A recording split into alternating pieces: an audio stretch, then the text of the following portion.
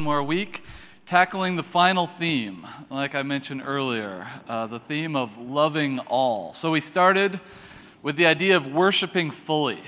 And we were talking with the kids downstairs, and I was just reminded again, there are so many things in this busy holiday Christmas season that can steal our attention, that can take our focus off of the one thing that we ought to be focusing most on. And so we started this whole journey with saying, God, I want this month, I want this season that can so easily slip away to actually be focused on you. I want to worship fully, and I want to worship you fully. Nothing else gets our priorities, gets our focus.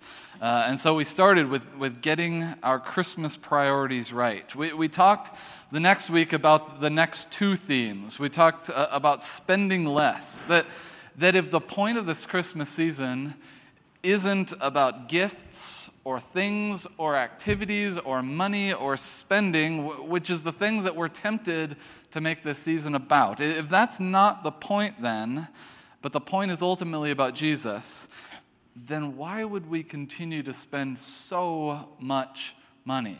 Some, yes, but $1 trillion as a nation, probably not the wisest way to welcome in the Savior of the universe. We talked about giving more. Instead of spending gobs of money on people who don't really need stuff and half the time won't want it anyway, let's give our financial savings from spending less away. Let's be creative in our giving in ways that don't put us into debt. And so today we're moving on to the final theme, but really it's the most important theme of all, and that's to love all. This is a holiday about love. As we heard earlier, for God so loved the world that he sent his son. That's the reason.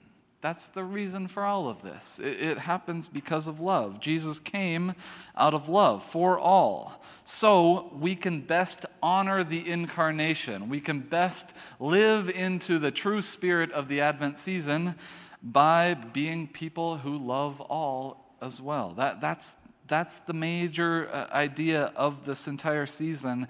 And so we honor the season by being people of love. So, there are some layers to this, though. So I want to talk about loving all, but there's some layers to kind of unpack around this idea. First, there are at least 3 ways that I can think of that we might actually love all. The 3 ways to kind of flesh out how we might love all. So I want to explore those 3 ways. But it's interesting that all 3 of those ways of loving all show up in the Christmas story. They all show up in the story of Jesus' birth, but then they also show up again continuously in the story of Jesus' life. So they show up in the Christmas story, but they show up throughout Jesus' life and his ministry, and then all of them have really practical implications for us personally, and especially during the Christmas season. So I want to kind of walk through all those layers for all 3 of these ideas. So let's jump in. Now, one way to think through how we might love all this Christmas season and beyond this Christmas season, is through the biblical calling to love the poor, the marginalized, the struggling, the lonely, the depressed, the forgotten. There's all sorts of poverty in our world. And so one way to think about how we might love all in the season, after we've spent less and tried to give more, one way to think about how we might love all is by giving to those who are experiencing poverty in all sorts of ways. And this sort of love for all, a love for the poor, shows up all throughout the Christmas story, because let's face it, basically everyone in the whole story is poor. Like, this is a story where poor people are at the center and are the heroes of the story. And most of that we know, or most of the ministry, the love for all to the poor, shows up through the angels. The angels might be the best at doing this in the entire story, at loving everyone. They show up in the Christmas story left and right to people who normally get ignored or overlooked in important moments like this. This is an incredibly important moment in human history, and for the most part, poor people often get overlooked in moments like that, and yet not to the angels. They show up first to a poor young girl named Mary. She's not a princess. She's not the daughter of the Caesar. She's not an heiress to a large estate. She's nothing special by the world's standards. And yet, the text says that she is highly favored in the eyes of God. She has found favor with God, a nobody, and yet she's soon to be the mother of the Messiah. It's good news. Then the angels show up to Joseph, a poor carpenter's son. They don't show up to a king or to a priest. They don't show up to the rich or the powerful, but to a nobody. They show up to a nobody. The angels show up in love to somebody who would normally get overlooked in this kind of story, and they announce that Joseph is about to raise up a child that will one day raise up from the grave. He matters. He matters in the story.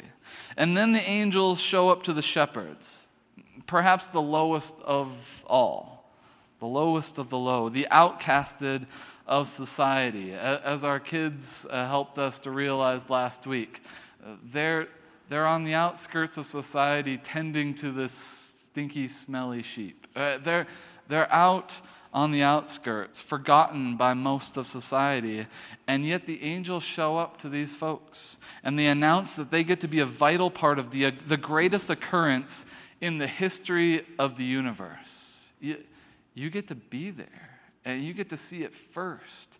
You get to matter. They all matter. They're all important. Mary, Joseph, shepherds, all loved deeply. The Christmas story is a bold declaration of God's love for all, including the poor, the marginalized, the struggling, the lonely, the often unlovable of our society. Dietrich Bonhoeffer says this. He says, and that is the wonder of all wonders, that God loves the lowly. God is not ashamed of the lowliness of human beings. God marches right in. He chooses people as his instruments and performs his wonders where one would least expect them. God is near to loneliness. He loves the lost, the neglected, the unseemly, the excluded, the weak and broken. That's good news.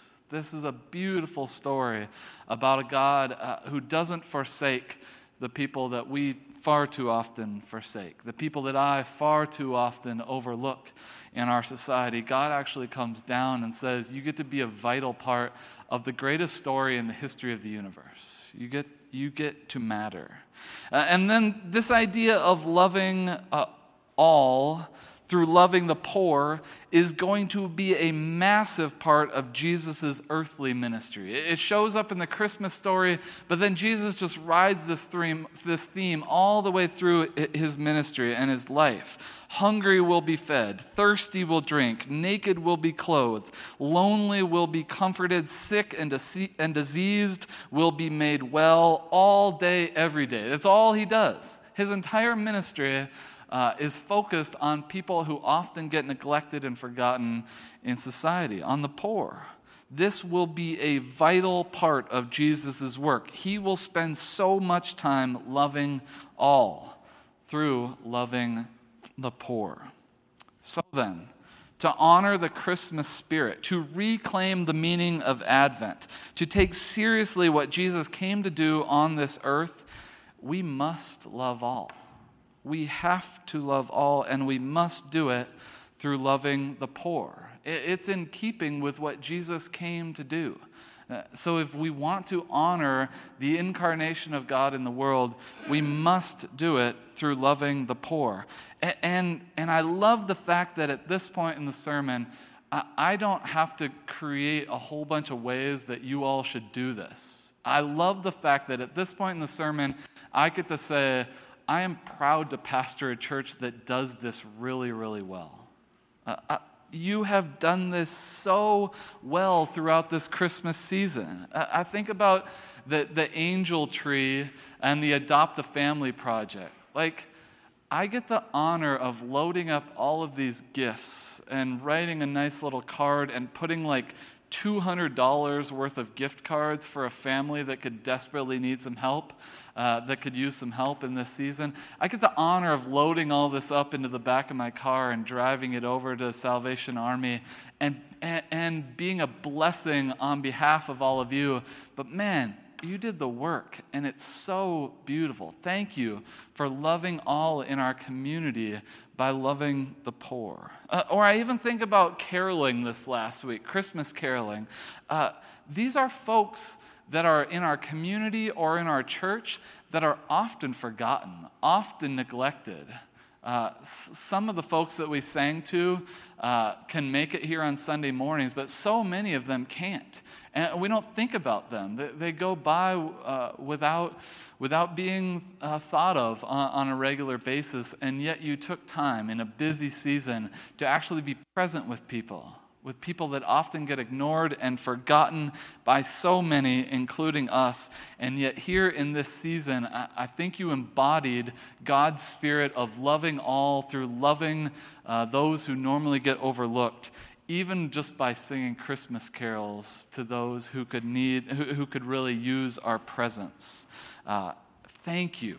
Thank you for being a church that loves all so well, and yet there's always ways that we can push forward. There's always ways that we can do better. There's always, we can always be looking for other ways to love all and to especially love the poor. Rick McKinley says this. He says, Christmas is our chance to move closer to those in crisis, not further away. It is our time to notice those who are normally ignored. In short, it is our turn to love as we have been loved. In practical terms, our love must include caring for the poor in our midst. And again, there are lots of different kinds of poverty, but the calling is still the same, to reach out to those who are in need. We have all these kind of opportunities in this season.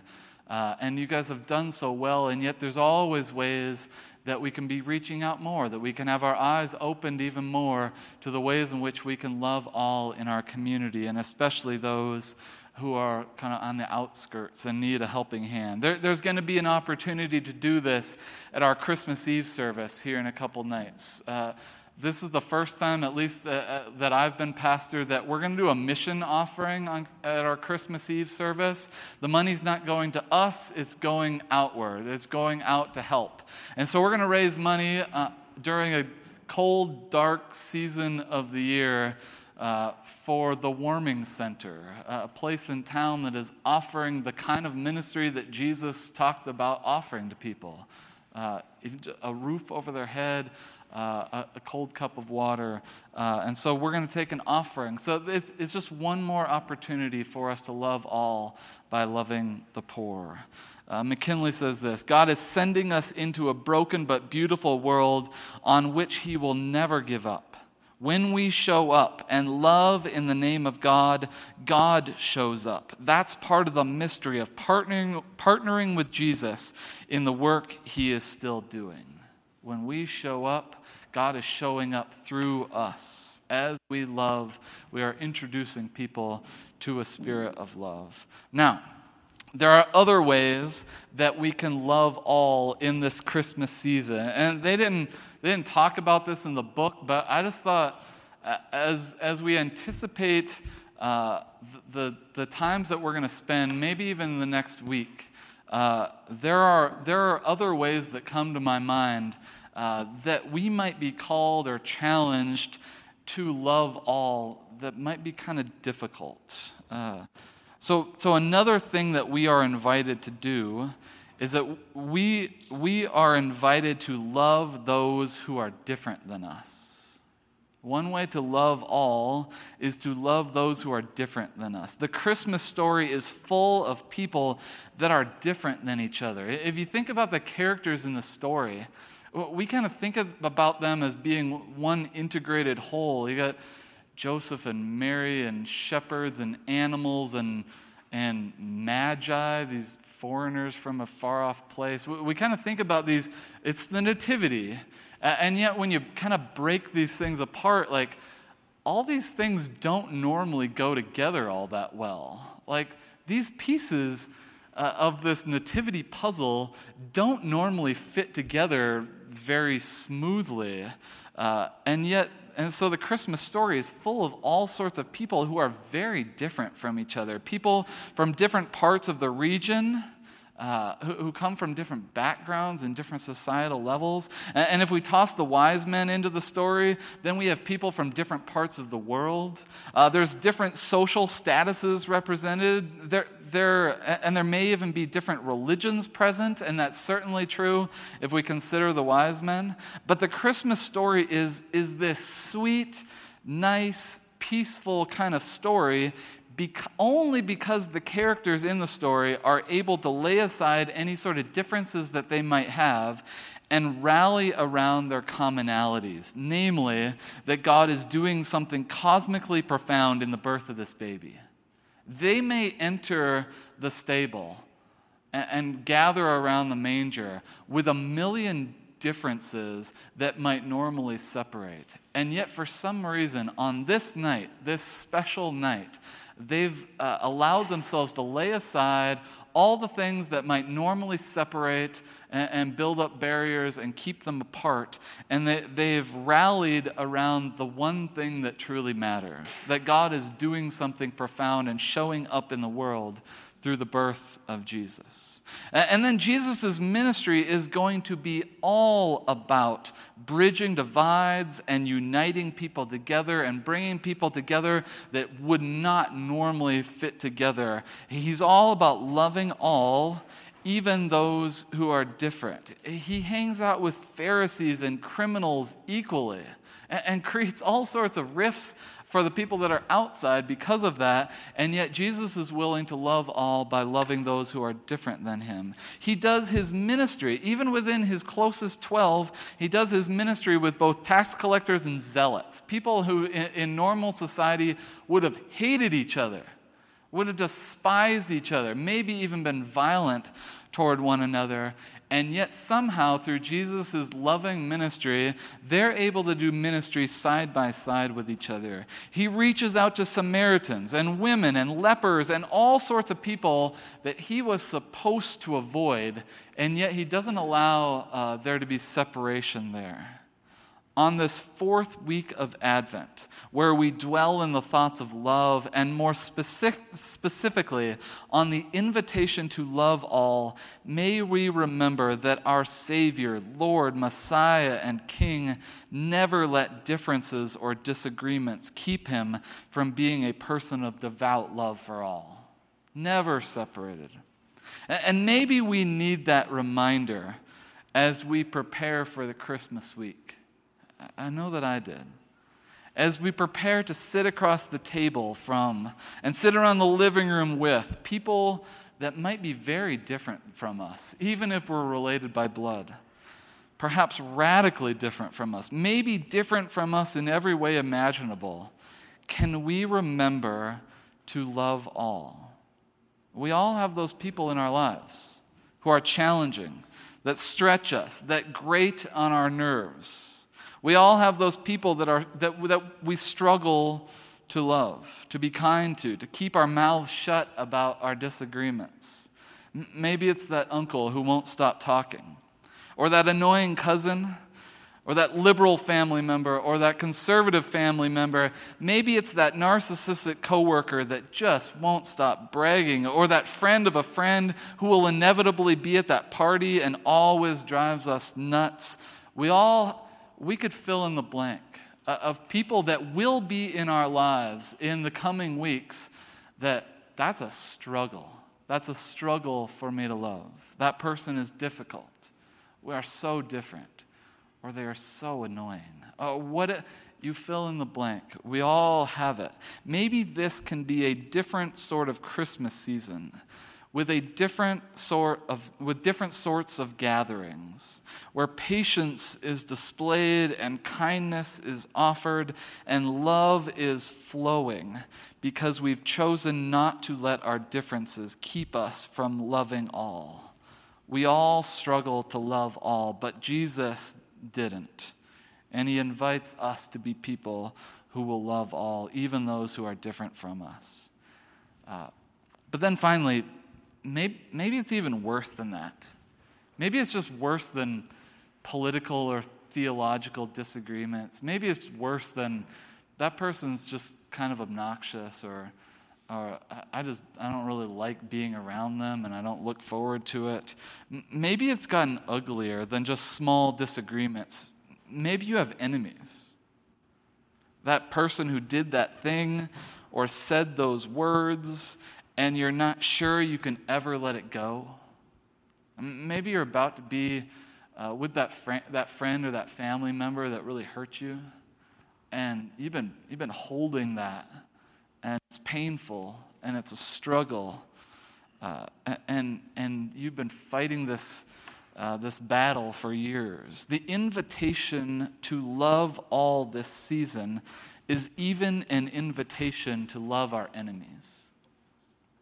Jesus didn't hold our sins and evil against us. He entered into a world that he knew would hurt him and abandon him and kill him. He knew what was coming as he came to this world, and yet he came anyway. And in the end, he even said, "Forgive them, for they don't know what they're doing."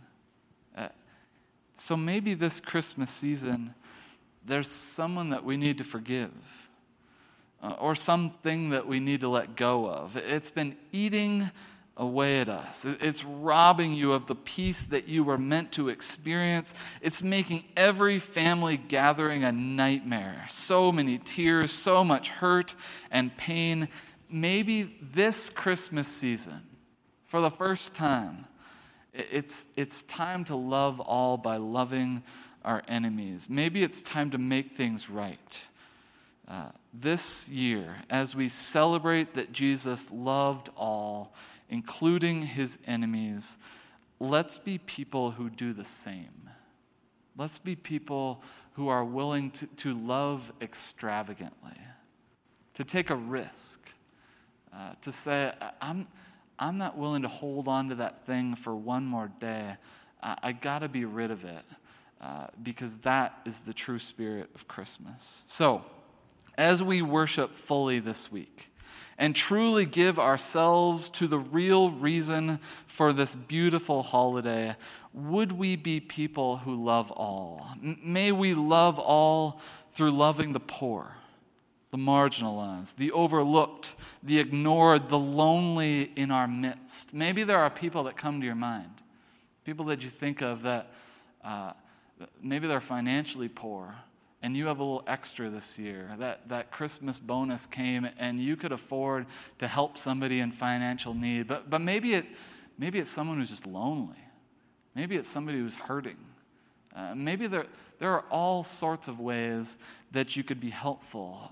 I would invite you in kind of this prayerful Christmas spirit to be mindful of the ways that you might love all through loving the poor this season. May we love all through loving those who are different than us. We all have them. We all have those people. There are people that are a struggle for us. You can be the person who takes the first step in saying, I'm not going to create animosity anymore. I'm not going to think bitter thoughts.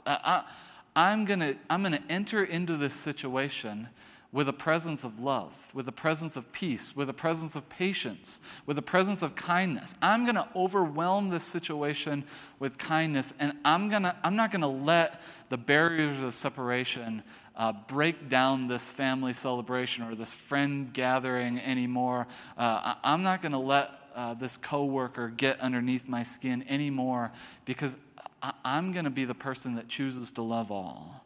And may we love all through even loving our enemies. And it's the hardest one. But let's commit to a spirit of love this Christmas season and beyond, because love is why Jesus came. Let's pray.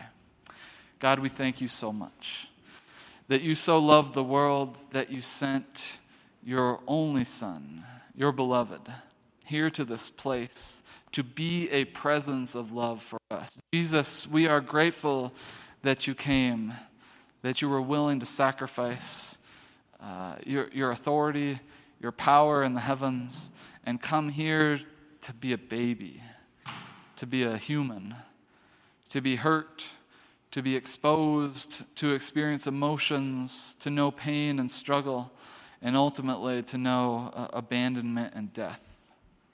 We are grateful for your love that came down. God, we are thankful for the Spirit who continues to move in our midst, who continues to open our eyes and illuminate the ways in which we can be a presence of love to all those around us. God, we want to love because you first loved us. Help us to do that. Give us the courage. Give us the wisdom to know when and how to do that. Give us the eyes to see the people that could desperately need our love this holiday season. Help us to be people who love all because you are a God who loves all. In Jesus' name we pray. Amen.